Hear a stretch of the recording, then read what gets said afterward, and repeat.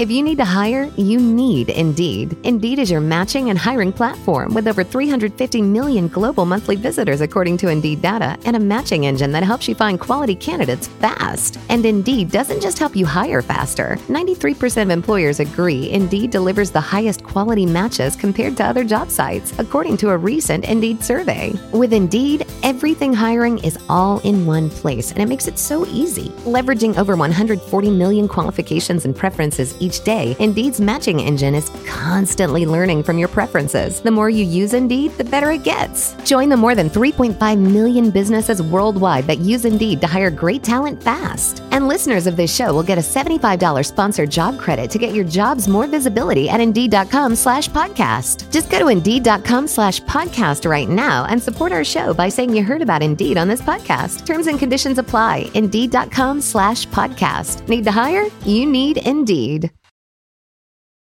Mark and Sarah talk about songs. They talk about songs. Oh yeah, that's how that theme song goes. Nice to have you back, Andrew Byrne, James Taylor theme, which is what we call it privately. Doesn't matter. Anyway, welcome to episode 185 of Mark and Sarah Talk About Songs. I am your host, Mark Blankenship, and with me today and ever is my whizbunculous host, Sarah D. Bunting. Oh, I think that's my favorite one yet. Hello, everyone. Thank you, my non-dubious hero, Mark Blankenship, for that intro. It's episode 185. That may mean a mini ranker, and sure enough, today it does. Here is what we are doing today. We are discussing and ranking, with the help of our Patreon supporters, 8 songs with heroes that we're supposed to think are cool and we super don't. It's the Dubious Heroes episode.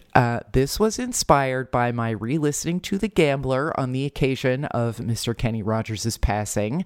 Side note, if this is the first that you're hearing about that, I'm sorry that you're hearing it from us. There has been a lot going on, but it became evident in recent days that not everybody was aware that the Gambler had passed away. Anyway, he did.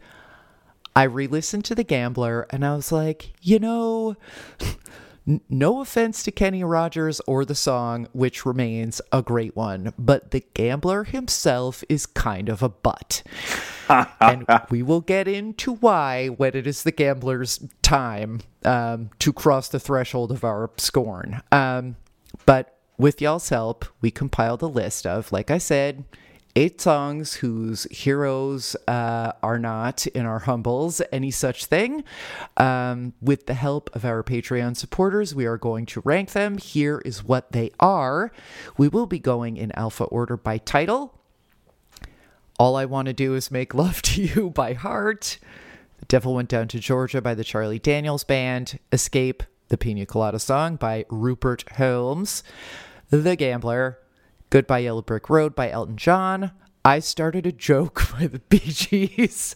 I've Never Been to Me by Charlene. And Teen Angel by Mark Dinning.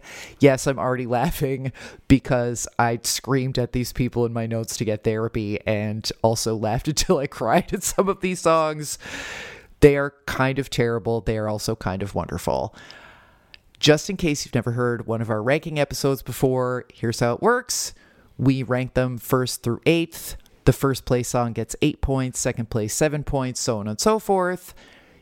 Patreon supporters also ranked them. Mark ranked them. We're going to add all those things together. Mark's going to do some magical arithmetic, and then we will crown I guess everyone's a loser of the Dubious Heroes song sweepstakes. And just as a reminder, if you are listening and thinking, gosh, how can I get in on the voting action in these polls? I understand, boo. Everybody wants to vote. It's important. All you have to do is become a patron of this podcast at patreon.com/Mastis. You can vote in polls like this one. You can listen to our special monthly patrons-only bonus episodes.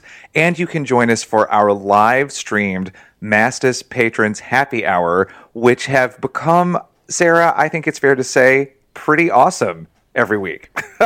Yeah, they've definitely been a highlight for me, and they have challenged my cocktail creativity. Last week it was a bourbon lemon Ricky, and Bunsey is maybe a little bit different at 6:58 than she is at 6 o'clock, so you should check it out. Also, it's become this thing where I'm also struck by every week the weird thing from my apartment that I feel the need to show on camera. Last week it was a quilt made out of my old t-shirts. What will it be next week? Probably something that could get me sent to jail. Who knows?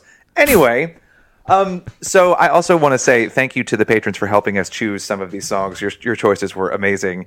And one of the songs that definitely got suggested by a lot of people as a thing that should be included on this list is All I Want to Do Is Make Love to You. The reasons why, to be discussed in a moment. Sarah, before we jump into all that, why don't we listen to a clip of this heart hit? Okay, but buckle up, folks.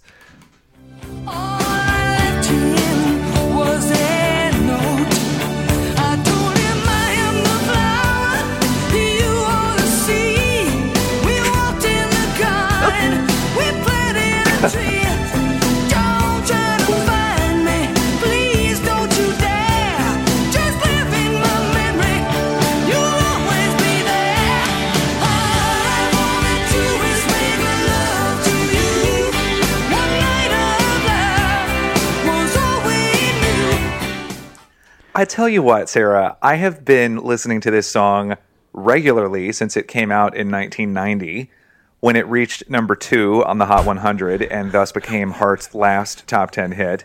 And I never, ever stop feeling a certain awed horror at the section of the song that you just clipped when she says, I told him I am the flower, you are the seed.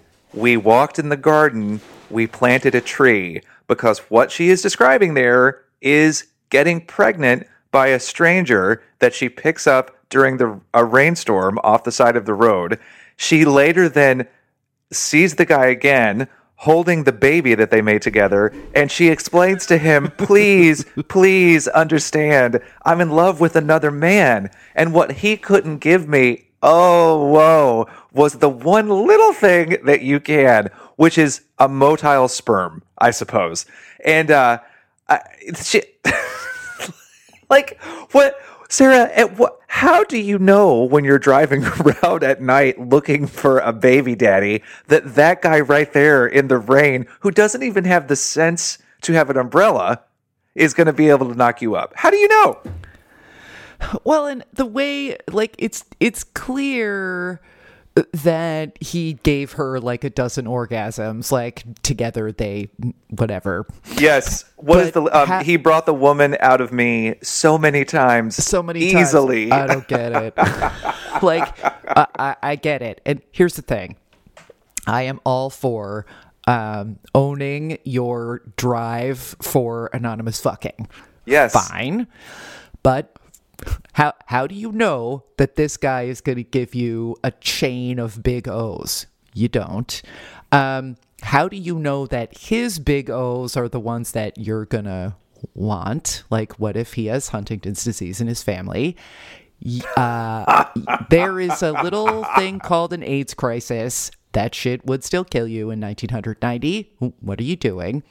Furthermore, in the video, like, all of this is enough just qua song. Yes. But then in the video, this so-called magical trick D is rolling the woman's head around like he's a chiropractor. It's very weird and not sexy at all. And then he's sort of nibbling on her like she's baby corn and he's Tom Hanks and big.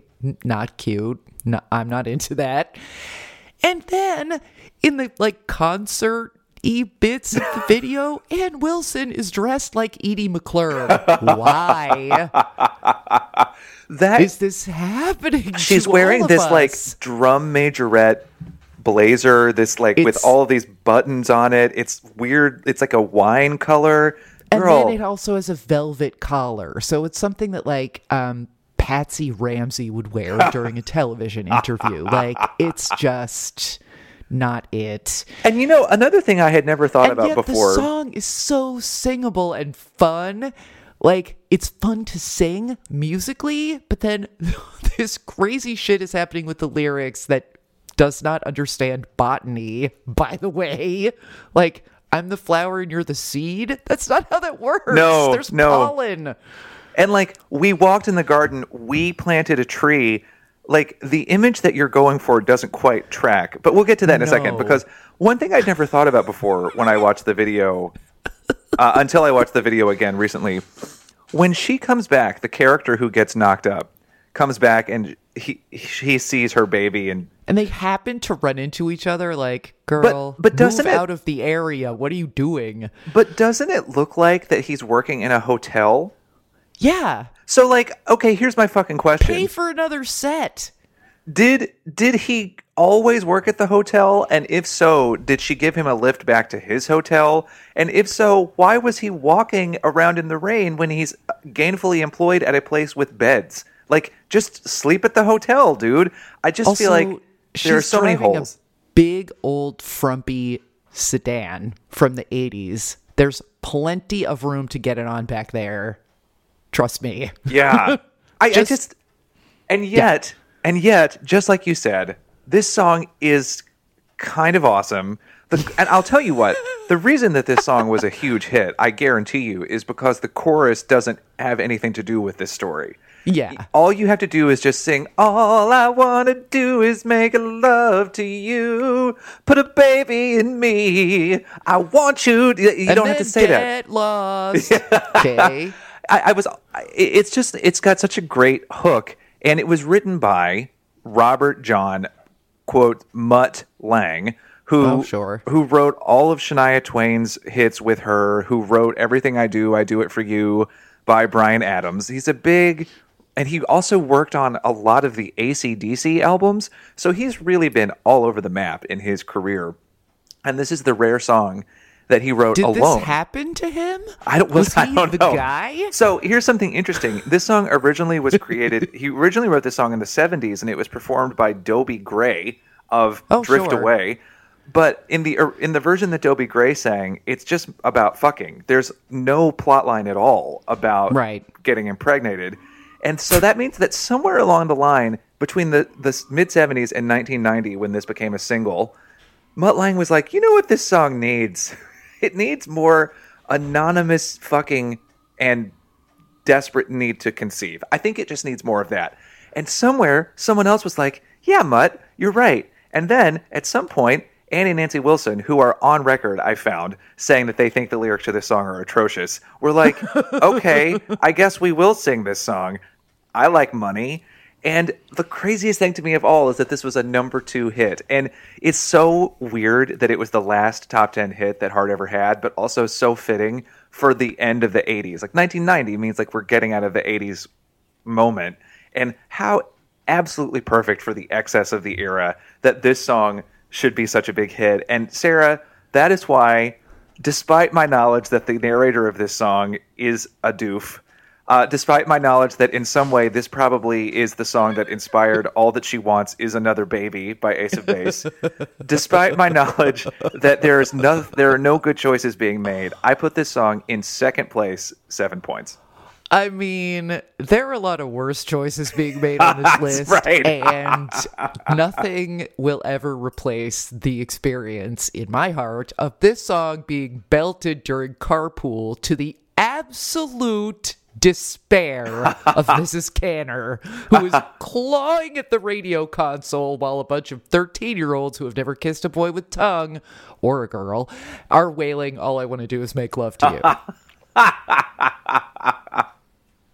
So where did you rank it? So that is worth a bronze medal. Number 3, 6 points. Well, you and the patrons are in complete alignment. They also put this song in third place with 6 points. So I feel like we've got a podium contender here from, oh my God. And I did want to just, another note, I know that Ann and Nancy Wilson hate, to some degree, the 80s and 90s Heart hits because they didn't write them and they felt pressure to create them, but thank God we have them. Who else could have sold this song? You would never know from their performance that they felt ambivalent about it. So, and it takes a vocalist like Ann Wilson to sell this shit. Let's just say that. So next, we have a song that reached number 3 on the pop charts and number 1 on the country charts in the 70s. That is, of course, the Charlie Daniels Band and The Devil Went Down to Georgia. Yeah, the next 2 hits I'm familiar with because, I mean, I've always loved Escape, but in order to find it, I had to buy one of those Billboard Top 10 hits of 1979 sets. And The Devil Went Down to Georgia was the last song on side B. Maybe it could have done a little better if it understood how things work in the world. This is the hackiest observation in pop music commentary, but I don't care. The Devil's Band is clearly superior. Clearly superior from the jump. And Johnny is a rude little fuckstain. Here's a clip. And he pulled the bow across the strings and it made an evil hiss. And then a band of demons joined in and it sounded something like this.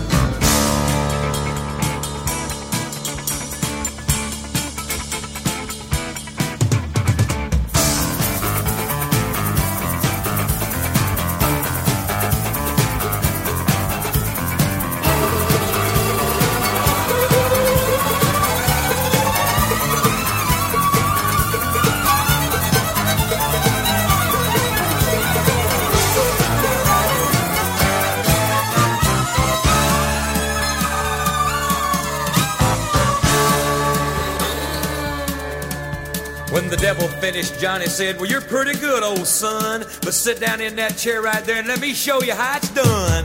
Fire on the mountain, run, boys, run. The devil's in the house of the rising sun. Yeah, he is. With your soul, because he had won 2 bars into that shit before the band even came in, and the band is fucking awesome. I don't know who's on piano, Justice for Mephistopheles, whatever. Okay, that is A through F. G. Well, my name's Johnny, and it might be a sit. Yeah, it probably is. I'd also like to note that the premise for this entire song is that the devil is behind on collections. Yes. So he's obliged to face off with this little asshat. Like, it was the 70s. You really think the devil was running short? Give me a fucking break. Studio 54 alone, the devil's just standing by the back door like click, click, click. Like, the devil does not have this kind of problem. I think that is all my objections. Oh, here's another thing.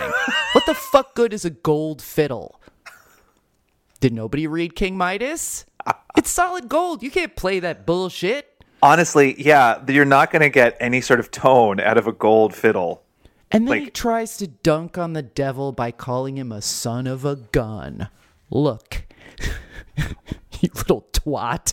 Take your useless gold violin and run before old Nick figures out that he made a huge mistake in letting you win. But no, he's like, I'm the best it's ever been. You're not. You're not even the best person, like, in this song. The dude's harmonizing with you. Like, take your chicken cornbread lyric and shove it up your ass. I really hate Johnny. Mark, your thoughts? Well, does it in any way soften your rage to know that in the unedited version of the song, he calls him a son of a bitch? I do know that. No, it does not. Okay. Does it in any way... Like, you're a son of a bitch. Like, no, he's not. He's a fallen angel. That's not how that works. Does it in any way mitigate... respect for the devil. I remember you being mad recently, too, that Johnny doesn't give his last name. Yeah. Come lately. Be not that good. Oh my God, Johnny Crozier. Is that his last? Is Crozier his last name? Thing to be angry about, but I am angry. He's Johnny Crozier. Johnny and Crozier.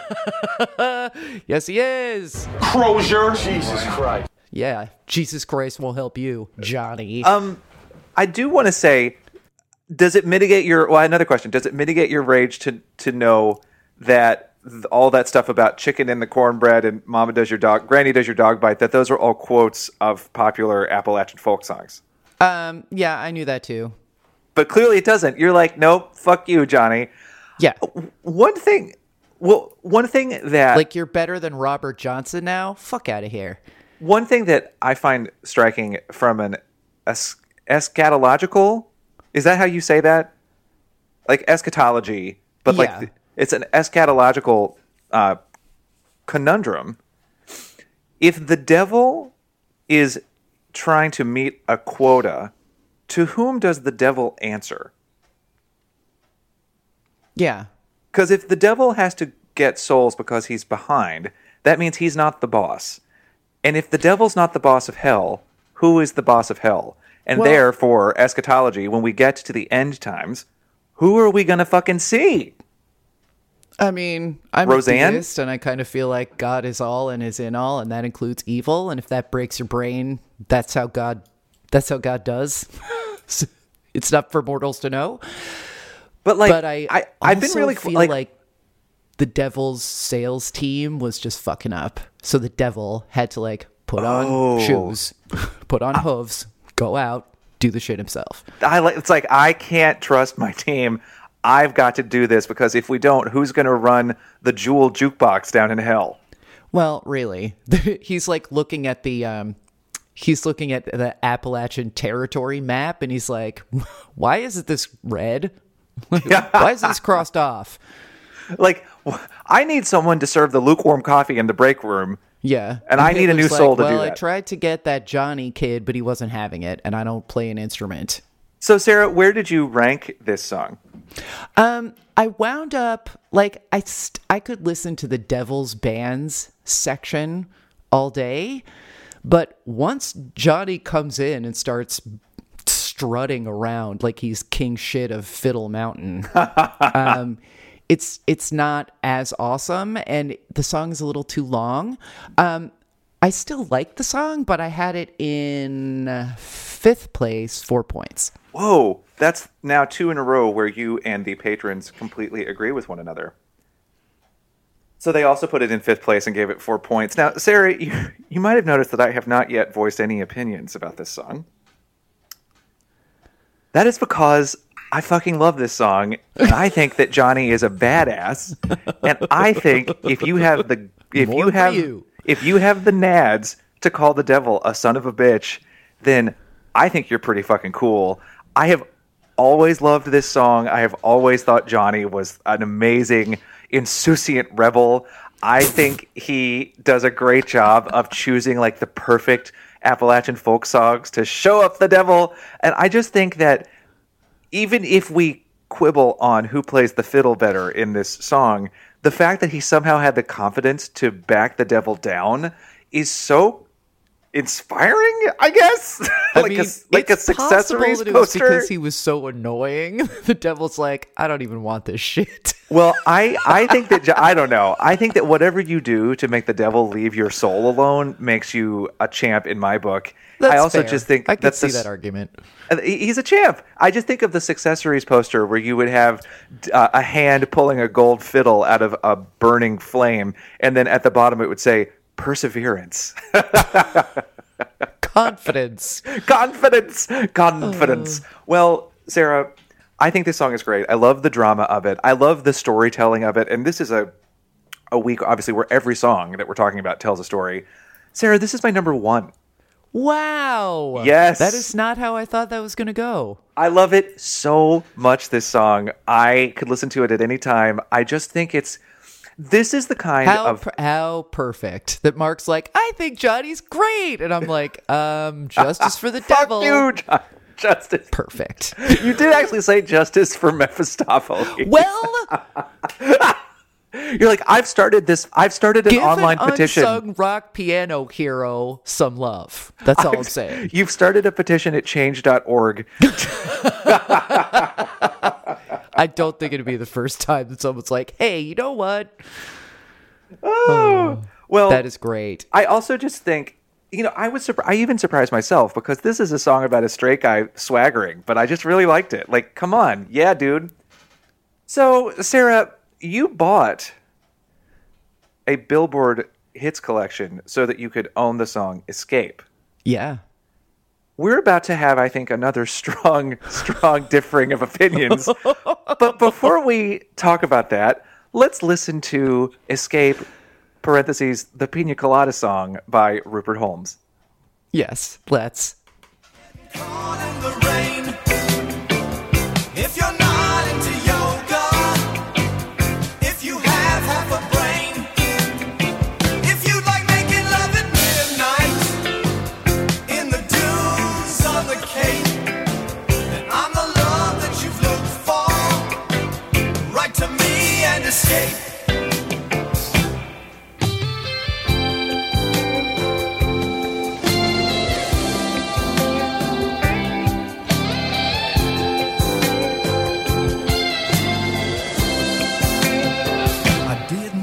About my lady, I know that sounds kind of mean, but me and my old lady. Yeah, kinda. Okay, so for listeners who maybe are not familiar with this song, the basic plot is this. There is a dude who's sick of his old lady, so he responds to a personal ad that is printed in the newspaper, which I don't even have time to explain all that. If you don't know what that means, Google it. So he sees a personal ad in the paper from a woman who says, do you like pina coladas and making love in the rain? Then let's meet up and have an escape together. So he puts a response ad in the paper because back in the days before the internet, it took like a week and a half to set up your side piece. He puts a response ad in the paper that's like, I do like all of those things. Let's meet up at this Irish bar, which you just know it's the fucking trashiest, most generic old Flannery's Irish bar, which is really run by like some jamoke from Bay Ridge or Bayonne or whatever, a bay. Yeah. So Where's the lie? yeah, exactly. So then he goes in to meet up with his side piece, only to discover, hey, this is actually my girlfriend who was putting this ad in the paper. We have such terrible communication skills that we don't even know the basic shit about each other, like we like pina coladas. Like, would you discuss this shit on date one? I like pina. Like, that is most... would that come up? I just feel like it's if you've been together long enough that you're living together and you're tired of each other and you still don't know about pina coladas, then guess what? You deserve each other. You incommunicative assholes. So then they're like, tee-hee. This is literally from my notes. It's a good thing you two ended up staying together so that nobody else got stuck with you basics. Seriously. Get therapy. Because not only are you basic, like you don't have the basic ability to communicate, you're basic in that your fantasy involves going to a shitty Irish bar and drinking a pina colada. Now look, I have had a great pina colada in my life, including in Key West, but you know that the pina coladas that y'all like are the ones that cost $19.95 and they come in a giant fish bowl and they get served with the side of goldfish crackers and get the fuck out of here with that. And so the other thing that makes me crazy about this song, I would prefer it if you called me David. Shut up, Anne. I mean, yeah. Exactly. Aunt and Mrs. Ant. Oh, the ands. Oh, God. It's probably also incestuous, but I wouldn't be surprised if this family tree doesn't fork with these two losers. Anyway. Oh, wow. Rupert Holmes, who wrote and performed this song, went on to write some excellent musicals, including The Mystery of Edwin Drood, and he did some work on the musical Curtains.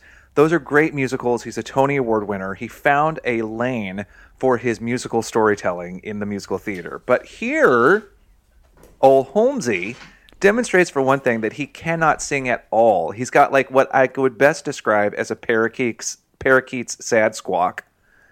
He has the range of less than a fifth.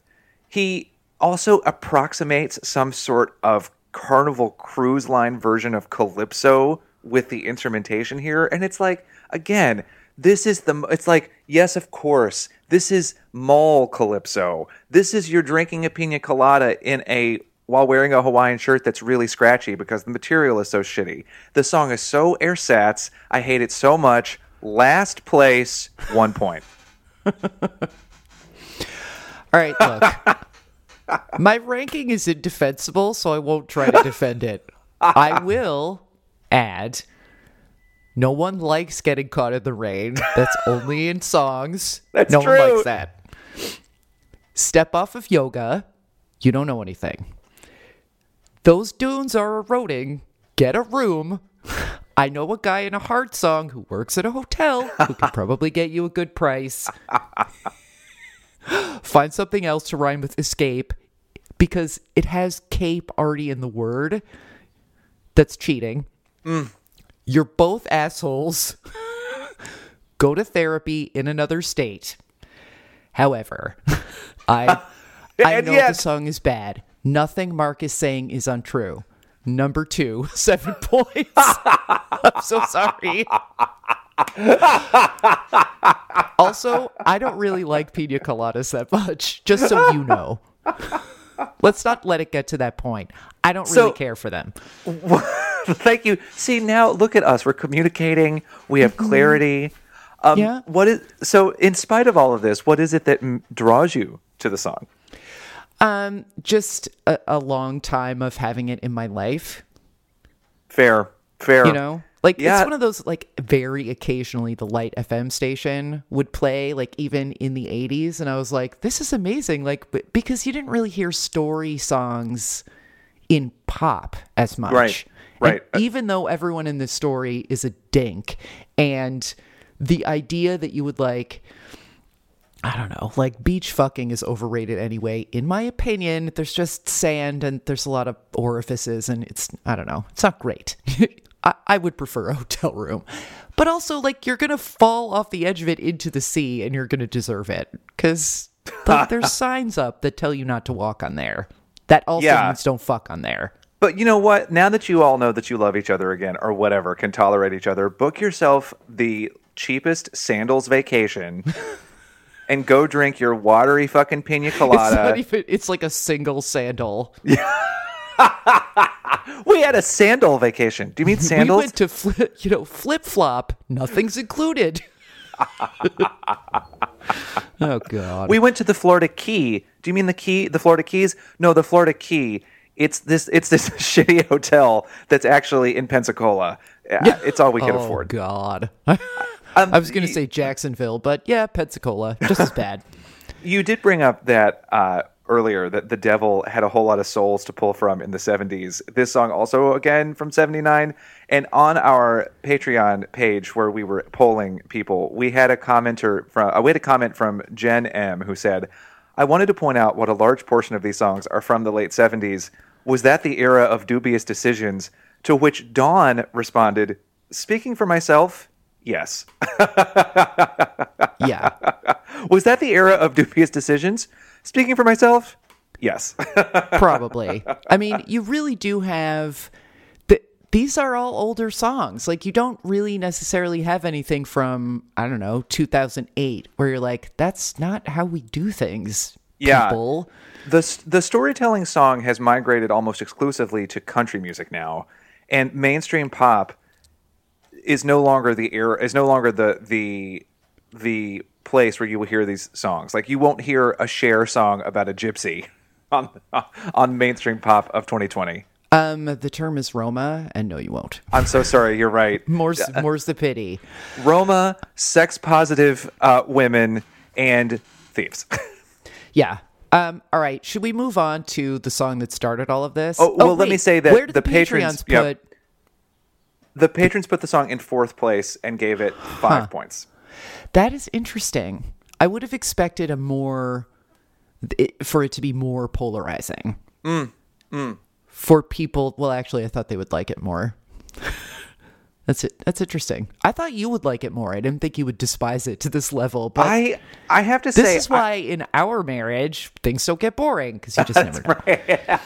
I have to say, it wasn't until I sat down and really thought about the song for this episode that I realized I really hate it. Before, I had just tolerated it because I didn't think about it that much, and it's not a song that I was ever actively seeking out. And so when I would hear it in ambient ways, it was fine. Yeah. And then I found out that sometimes to love something, it is best to love it from afar. I agree. Which is what we'll be doing with both The Gambler and Kenny Rogers, because, oh my God, how dumb is Bunsey? I did not realize until prepping the song, which I have probably heard conservatively 150 times in my life, The dude dies. Yeah. Which I guess means we're supposed to forgive him for finishing off Kenny's whiskey. I don't. Here's a clip. I can see you're out of aces for a taste of your whiskey. I'll give you some advice. So I handed him my bottle, and he drank down my last swallow. Rude. Then he bombed a cigarette. Rude. And asked me for a light. Rude. And the night got deathly quiet, and his face lost all expression. Said, if you're gonna play the game, boy, you gotta learn to play it right. You got to know when to hold 'em, know when to fold 'em, know when to walk away, and know when to run. You never count your money. When you're sitting at the table, there'll be time enough for counting when the dealing's done. I guess we didn't need the whole chorus, but I personally always need the chorus. This is just a really smart, it's fairly simple, straight ahead song. Like, there is a key change right after this. Kenny's not fucking around. So let's review. In exchange for finishing your whiskey and taking one of your cigarettes and not even having a light, I will give you some unsolicited advice, which is fucking annoying. Thank you. Unsolicited is right. Who asked you, dude? Yeah, don't gamble-splain to me. I'm just trying to sleep on this overnight train. It's uncomfortable enough. And now I don't have any booze with which to deal with the fact that there is now a dead fucking body in my drink compartment. Seriously, I can't even take the edge off of sharing space with a corpse with some good old Jack Daniels because this dead motherfucker drank it all. Oh my God. I mean, look. So that sucks for the narrator, who I think probably, I'm just picturing the narrator like staring at that one like drop of bourbon sort of sloshing around at the bottom and being like, God damn it, buddy. But this is an all-time classic sing-along song. There is a reason that there were all those like gambler puns made when Rogers passed. It's pretty good metaphorizing. It holds up. It seems pretty facile now, but this is like a masterclass on how you do it. There's a great build. It's great harmony. It inspired 5 TV movies. There's a death. I mean, like, did he ever write a follow-up to this that is like, and here's what happened when we stopped in Wichita and the coroner had to come on the train? Like, I kind of wish there had been a follow-up. The gambler is a douche, but may he rest, and may Kenny Rogers rest. I'm so glad he brought this song into the culture. I listened to it another 4 times while prepping this episode. It's my number 1, 8 points. Ooh, yes. I want to point out, I think it's interesting that, as the charts often do, they don't reflect the staying power of this song. Yeah. Kenny Rogers had a shit ton of top 10 hits, but The Gambler, though it was a number 1 hit for 3 weeks on the country charts, stopped on the pop charts at number 16. And you want to talk about a song that has far outstripped its chart placement. This is a really great example. Yeah. Okay, that said. Of course, I know the chorus to this song. I don't believe I've ever seen any of the 5 TV movies that Kenny Rogers starred in called The Gambler. Yeah, that's an unfortunate side industry. The Gambler 5, Aces Low. I don't know. Who knows? Never hit on 17. Which is also because it's statutory rape. Yeah, that's good advice, generally. From Heart? Like, how old was that guy? This is another question I have here. Anyway, Kenny Rogers seems like he was a very nice man. Oh, boy. A story that one of our patrons... A story that one of our patrons told in the Mark and Sarah Talk About Songs happy hour makes him seem like an awesome man. Yes. It's not our story to tell, but just know that Kenny Rogers was once really nice to Cousin Shug. That's all I'm going to say. And look, a man stands up, and Kenny Rogers stood up. And obviously, we have talked before about the exquisite Islands in the Stream and that country and that Christmas song, A Christmas to Remember, and they're like grooming each other's pubes on a bearskin rug. I'll never forget talking about that. Oh God, I forgot about that aspect. Which I referred to later as sensual grooming. That being said, without a Dolly Parton there, the lack of personality in Kenny Rogers singing to me gets harder to overlook. And I have been reading tributes. I know that there are people who find Kenny Rogers to have a sort of gruff honesty in his voice. I don't agree. I think he is a competent, colorless beige wall of a singer. I think that he told a lot of great stories in his songs. The Gambler, the Gambler is a dick, but it is an interesting story. But I just don't think that, for me, Kenny Rogers as a country singer is charismatic enough to make it land. So even though I know the chorus, I'm not mad at the song. I do appreciate that it's good songwriting. I have to put the song in 6th place, 3 points. Huh. Okay. But you put it in first, and you and the patrons are just riding through this wave of life together because they also put it in first. Yeah. I mean, look, it inspired this episode, so attention must be paid. But I don't disagree with you. And in fact, I think that there are Kenny Rogers hits you could point to where his voice did not serve the material, and that the material actually made him look bad. Through the Years is just it's just a barf salad. I hate it so much. But we're not here to talk about that. What do you think about a song like when he sings a song like Lady? It's just almost like a parody. It's so raspy. Is. That song is so cheesy. And in a way, his voice is perfect for that song because it's got that Lionel Richie cheese on it. And he sounds like a lounge singer in that song. And, he just sounds like he actually believes that he's crying, which is like, I can't decide what's worse, that this is ersatz or that you have bought into your own bullshit. Yes. So Through the Years, same problem. And again, Kenny Rogers seemed like he was awesome. Obviously, Dolly Parton does not express love for someone who's not worthy. One would hope not. And I just think that he's like I said, beige wall. Anyway, you know who's not a beige wall, who's very charismatic in any situation? Elton John. And that brings us to the number 2 peaking single from his titular and iconic double album, Goodbye, Yellow Brick Road. Here is a clip. It'll take you a couple of hot urine tonics to set you on your feet again. Maybe you'll get a replacement. There's plenty like me to be found. Mongrels who ain't got a penny, sniffing for tidbits like you.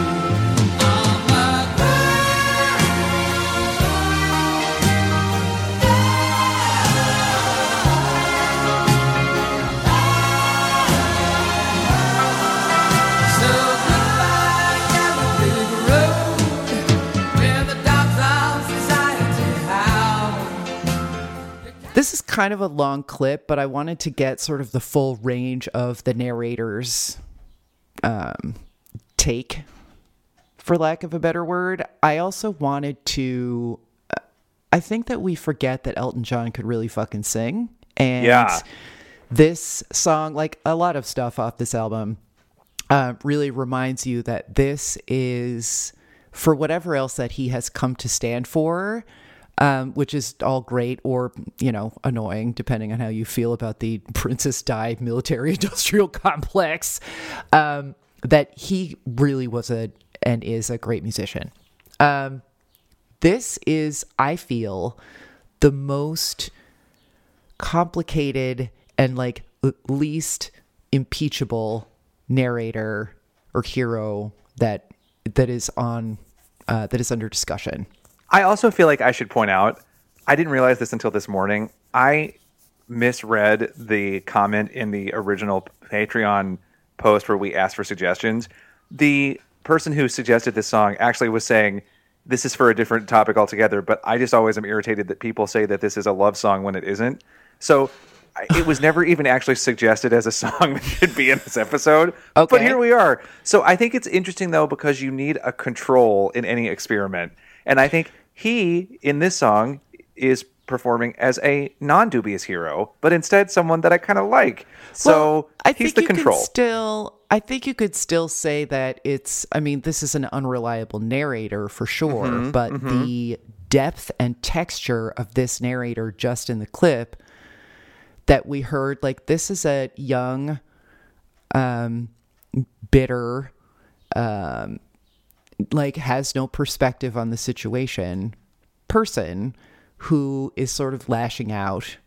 But at the same time, the hurt, the pained contempt in sniffing for tidbits like you. It's not a good look for the narrator, but it's extremely relatable.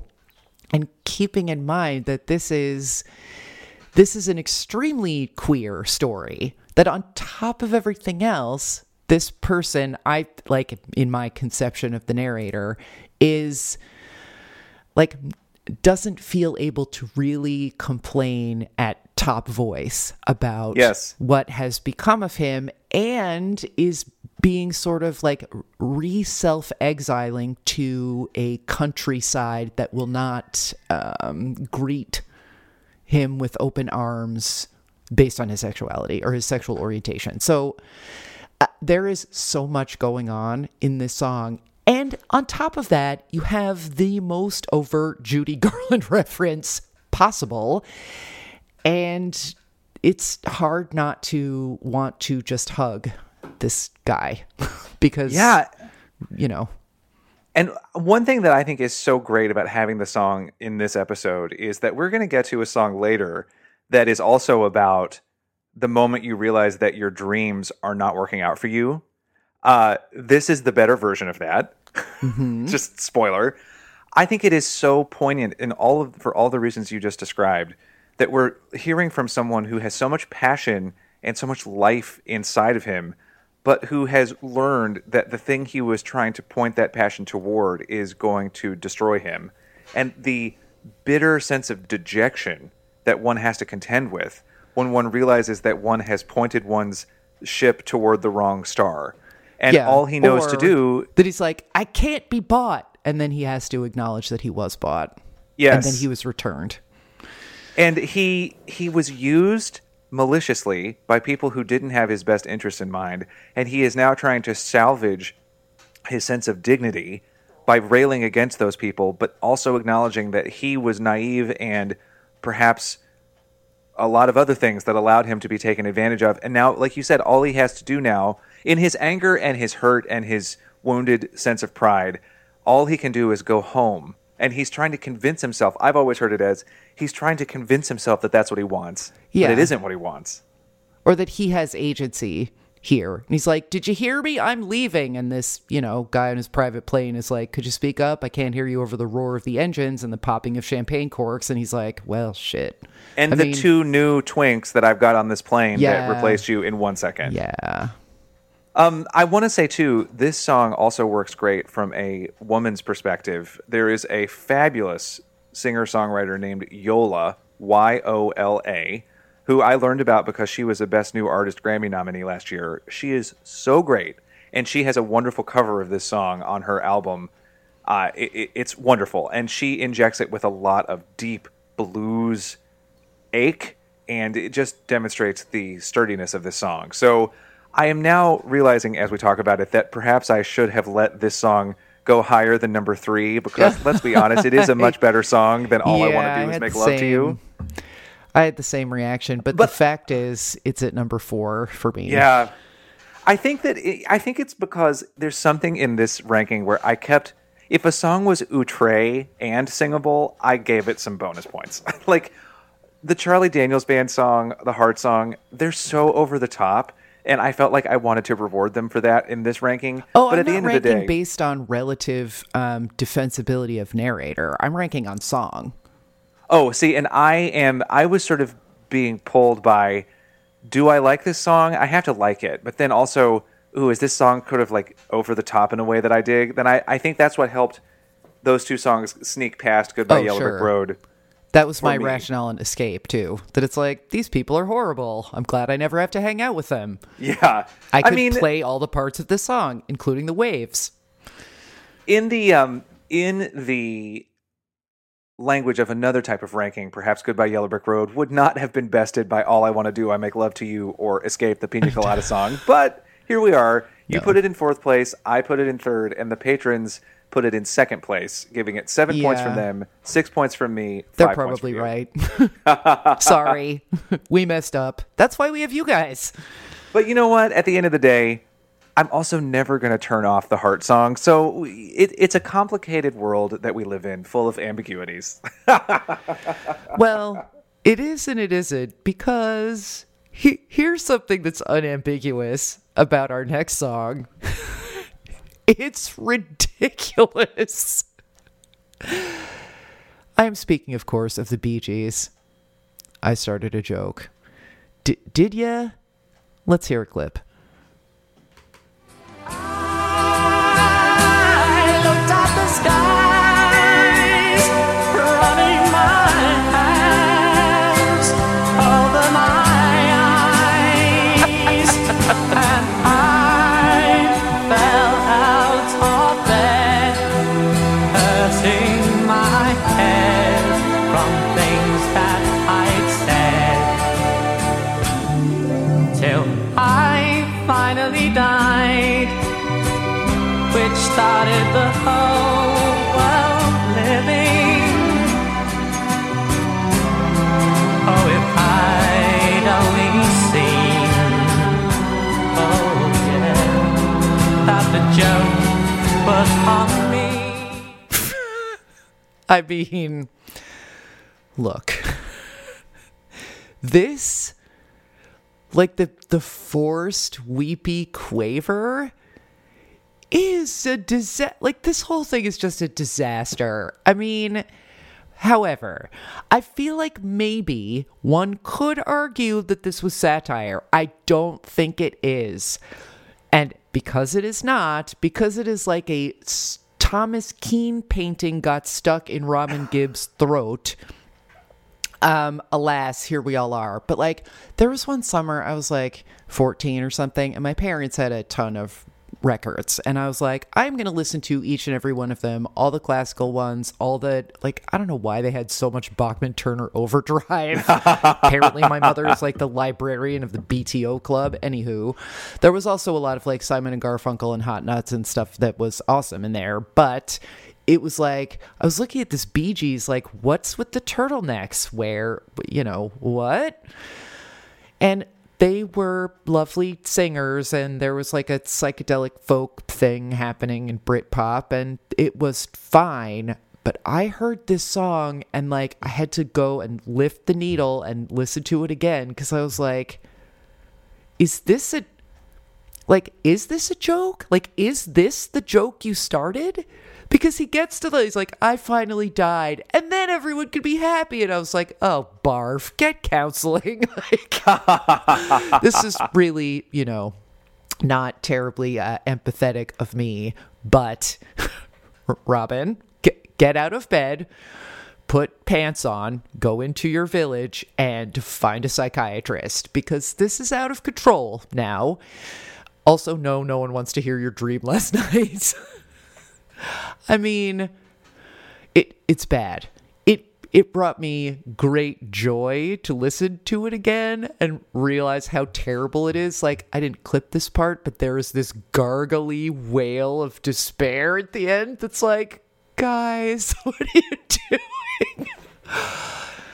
Number 7, 2 points.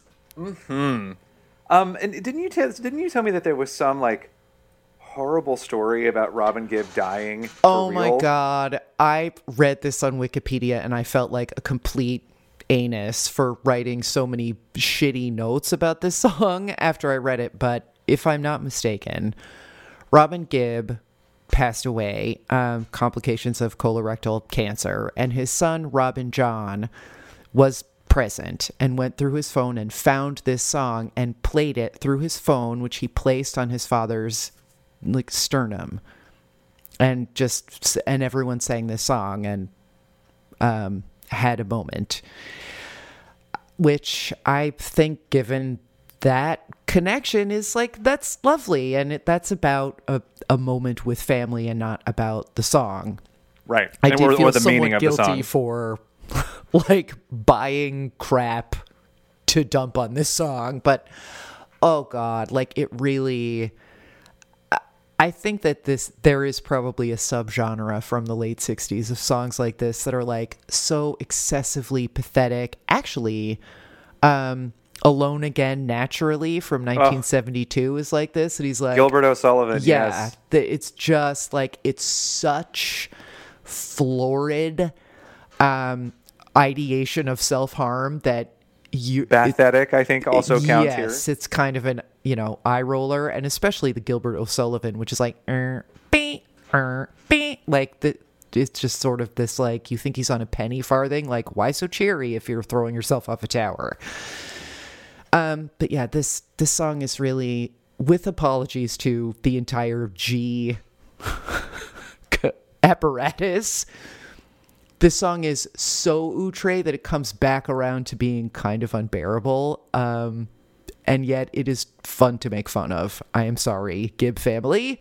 Well, the patrons agreed with you once again and put this song in 7th place. I really am amazed at the sync that you find yourselves in. Yeah, this is a first, for sure. Now, you might be thinking, Mark, how did this song end up on your ranking being a place higher than The Gambler? Well, one thing I do want to point out, it is so interesting to me that this is a Bee Gees hit from their pre-disco era. They did have hits before they were disco artists. They had many, many hits. This song reached number 6 in 1969, well before Saturday Night Fever. Yeah, the Bee Gees were a BFD before disco, for sure. Yeah, like they became permanently embedded into the cultural memory because of disco, but they didn't start with disco, certainly. And the fact that Robin sings the lead on this instead of Barry, also something worth remarking on, because it sure as fuck didn't happen once they hit that falsetto era. And you're not wrong, Sarah. Like, the vocal in this song is a disaster. Like, it's just a disaster. We've talked about this. He doesn't have a bad voice. Let me be clear. Like, he could have sung this straight, and it would have been acceptable. You could. A warble like this is like a challenge at a mini golf course where you try to get the ball through the shaky tires or whatever. Like, warbling is perfect. It's just So I find the song actually unpleasant to listen to, and yet in the song I hear the potential for a really awesome ballad of remorse for a villain in a musical in the second act. And the drama of the song, I feel like, would actually be kind of awesome if someone who wasn't warbling all the time could find some real sadness in it when he or she realized that his or her actions had caused a lot of pain. And then as they understand that their death is going to bring joy to a lot of other people. Yeah, and if you put this in a lower register, perhaps. Yeah. And exactly. So I just think, I also have a soft spot for grandiloquence, honestly. Is that the word I'm looking for? I just have a soft spot for Jim Steinman excess. And this song approaches that. So that's why I ultimately put it in 5th place and gave it 4 points. Interesting.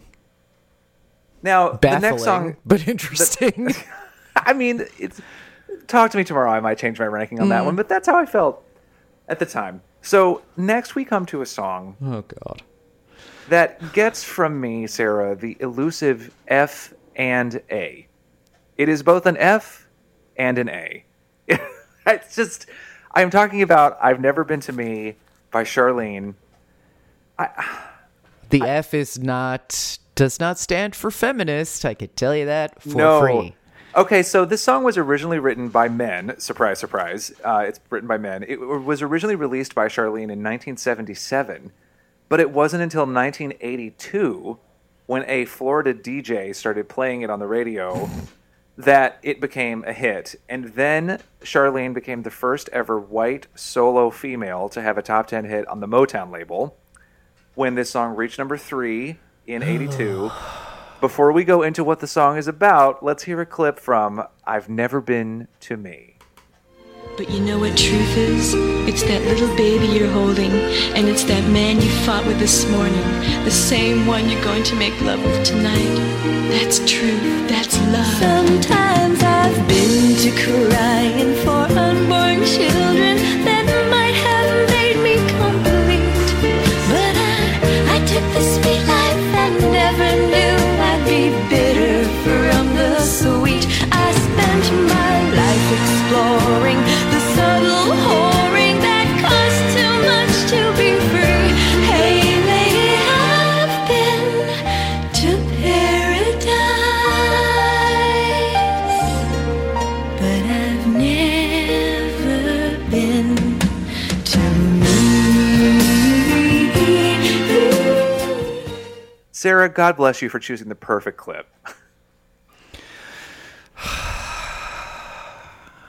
I am like too weighed down with everything that is like sexist and shitty and wrong about this song to even get all that fired up. Like I've got some rage for Johnny, but this just makes me exhausted. People are allowed to be okay, this is at least the second time where unsolicited advice. Yes. Yes. Like, hey, narrators, eyes on your own fucking paper.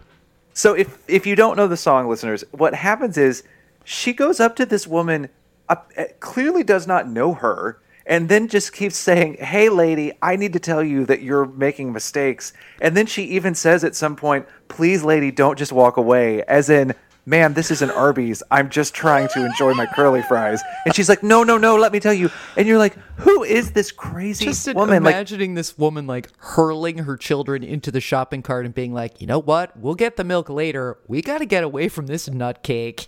And she's like, no, I have to tell you, I was subtly whoring. Champagne, it's terrible. Like, hey, Charlene, you doing it wrong.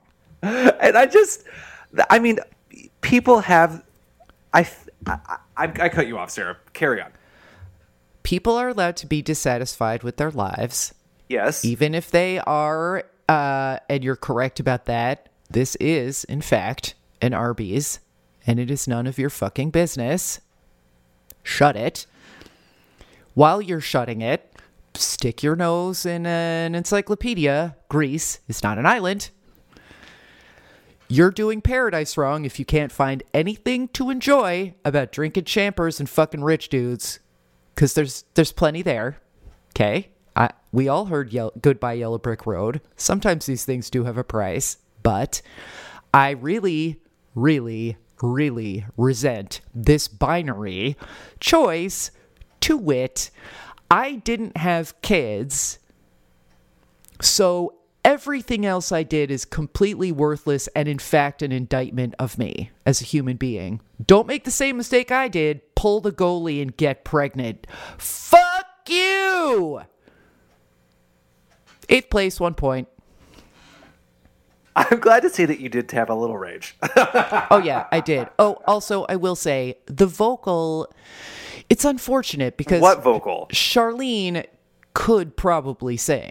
But this is a simper fest on top of being some Schlafly horse shit. So, yeah.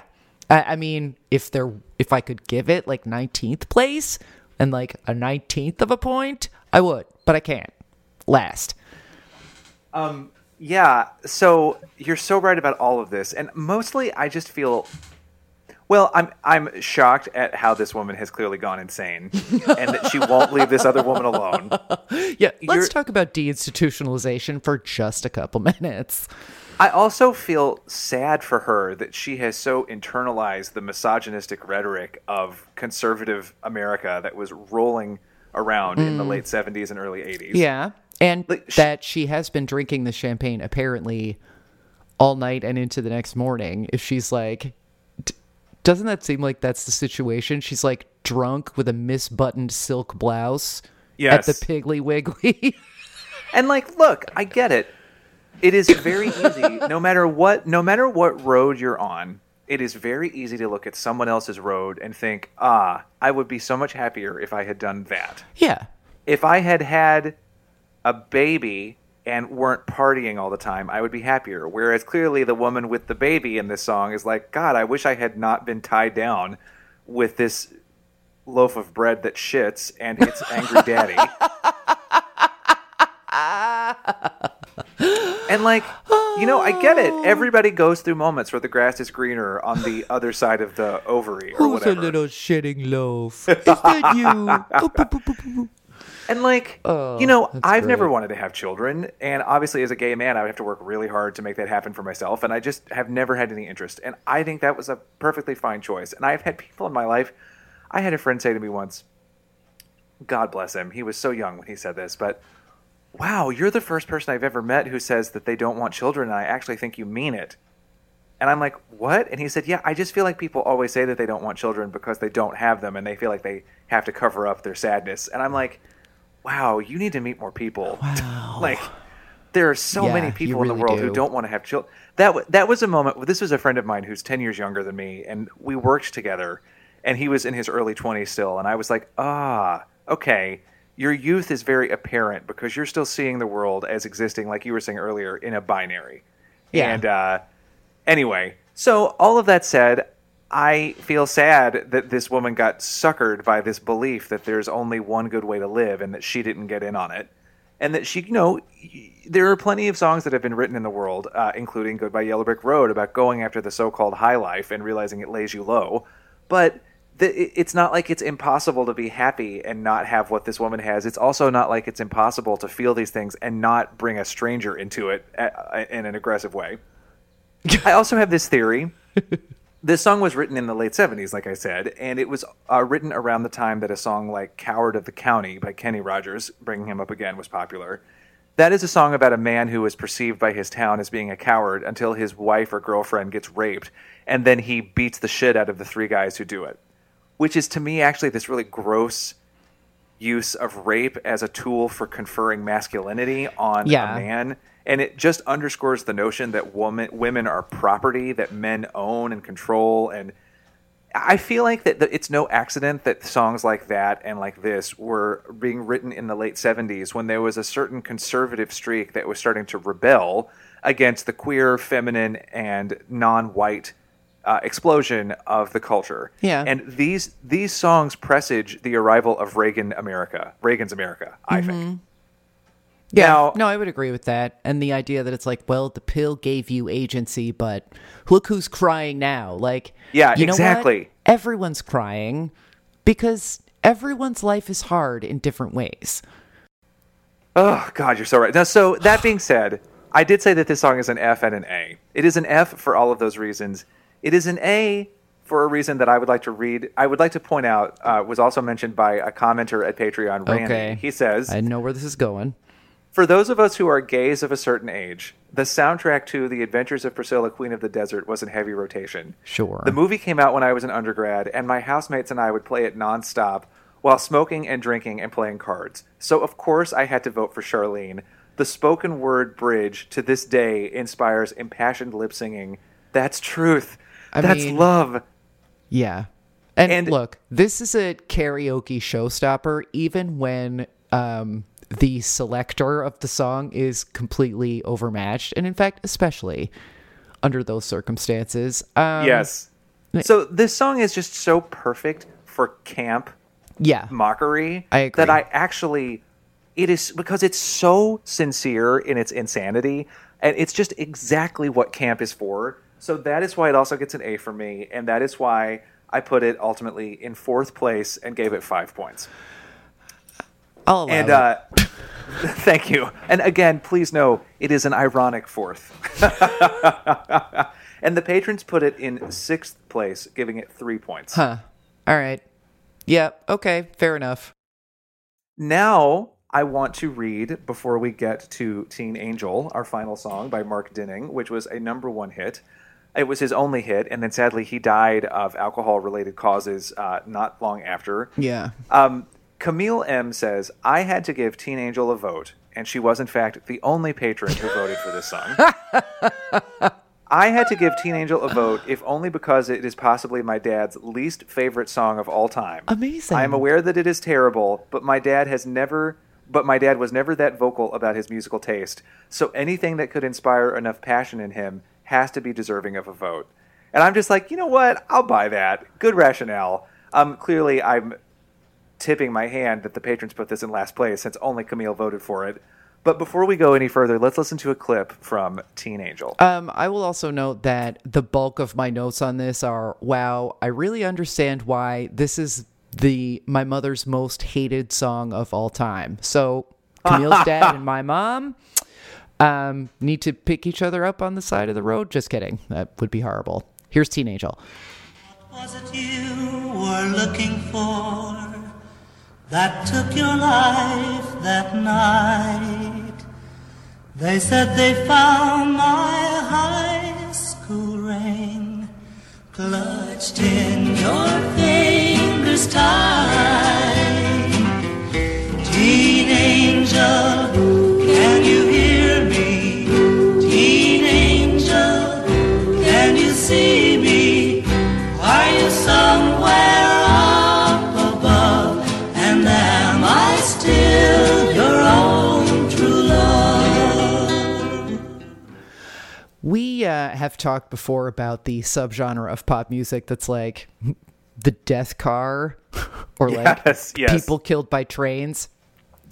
This is on the American Graffiti soundtrack, which we listen to as a matter of routine on car trips as a family. I love the whole thing, even the songs that I don't like, I love.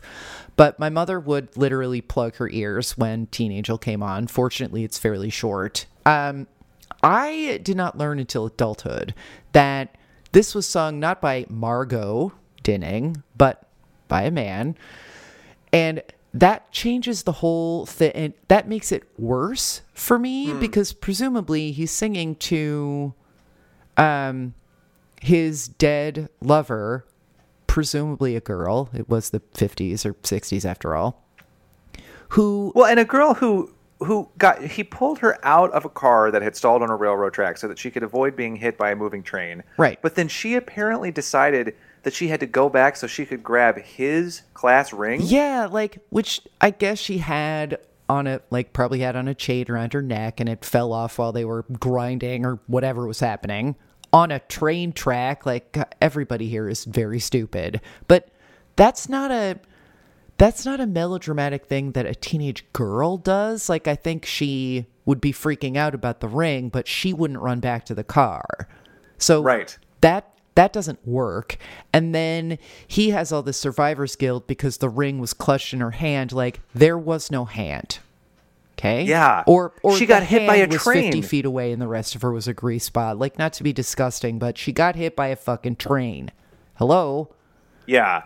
And like whatever shitty little car they were in the late 50s, early 60s, it wasn't built to withstand a train. There was not an airbag. There was probably not even a seatbelt.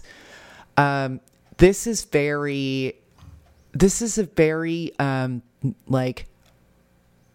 pathetic song. The answer me, please at the end is like, I got an answer for you. Come over here. I want to talk to you. But it gets stuck in my head, and I will substitute other lyrics. So instead of like Teen Angel, I'm like, bad kitty. Can you hear me? Can you see me? Are you listening? Do you speak any English? Stop clawing that chair, whatever it is. So it's a very pernicious song, and I can't quite hate it. It's just one of those stories where you're like, it makes you wonder how you got out of being an adolescent alive, because teenagers are so dumb. Not excluding myself either, but it's like, I need your ring. I'm just going to run back towards this oncoming train. Like, oh my God, Teen Angel, you are a moron. But I still put it in 6th place, 3 points. It won't help. This song also, I find it fascinating that it was written by Mark Dinning's sister, Jean. Oh, yeah. Like, girl. Was that in the Stereo Gum thing about this? It was. Yeah. But then I also have this book, the Billboard Book of #1 Hits, And I read a little bit more in depth because there's an interview with Gene in the book that I have that he also clearly references Tom Bryan, who writes the column. And actually, his column on this song was filled with errors, just factual errors, and it was also super short. He hadn't quite figured out the column at this point, but she heard the phrase "teen angel" and then wrote this song, and I just think I'm glad it stayed in the family. I don't know.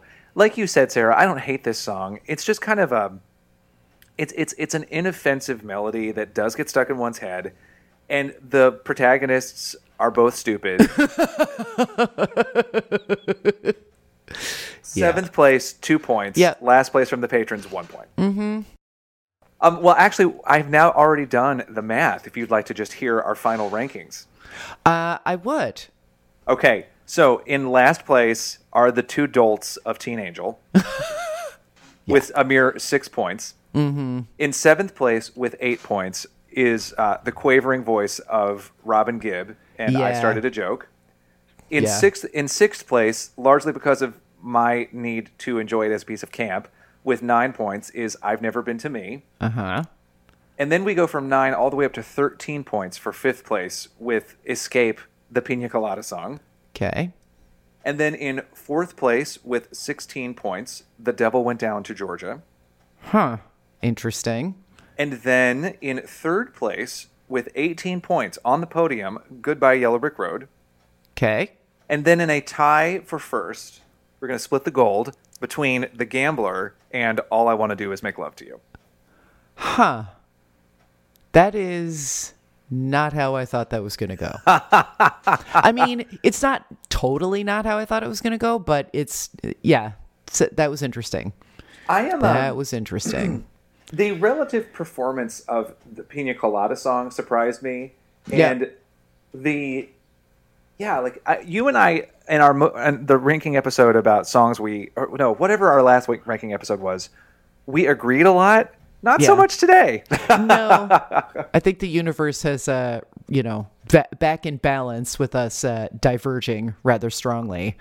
But I do think that we can agree. I'm glad that I was arm in arm with the Patreons on so many things. Yes, you sure were. And I feel confident that the two biggest shitheads we talked about today were the asshole who drank all of Kenny's whiskey and the asshole who fucked a guy that she didn't know just so that she could maybe have a baby. Yeah. And then we didn't really talk about this as much, but and then preemptively is oh, I don't want to have a relationship with you. My focus is on the baby. He's like, no one asked? Yeah. Also, fuck off. Please get out of my motel. Ma'am, this is a Red Roof Inn. You know what? I got a woman down the hall who's yelling at one of my customers about how she was a subtle whore. I don't need this. There's also a dead body that rolled off a train that didn't slow down. There's a lot going on. Figure your shit out. Hit the yellow brick road if you don't like it. And I've got two people on the third floor who keep complaining that we don't have pina coladas. Lady, I'm dealing with a lot.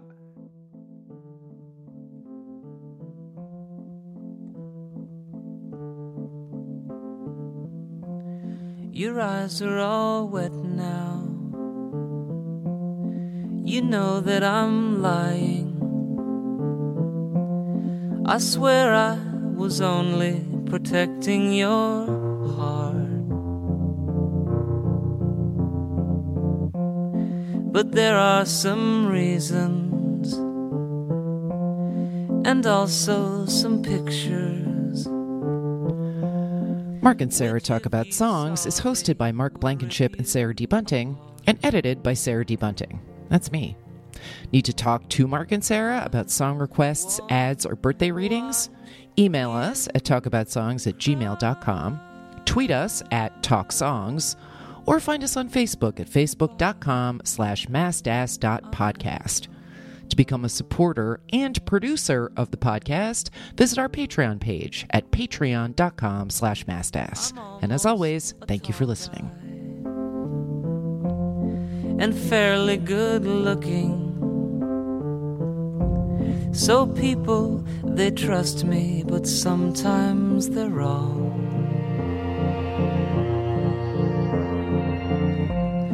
I have often wondered which one was the taller? My old Alexander or Kubla Khan? And would they watch you cry? Goodbye, I'm an asshole. Mark and Sarah talk about songs. They talk about songs. Thank you for listening to Believe. You can show support to your host by subscribing to the show and giving us a 5-star rating on your preferred platform. Check us out at Believe.com and search for BLEAV on YouTube.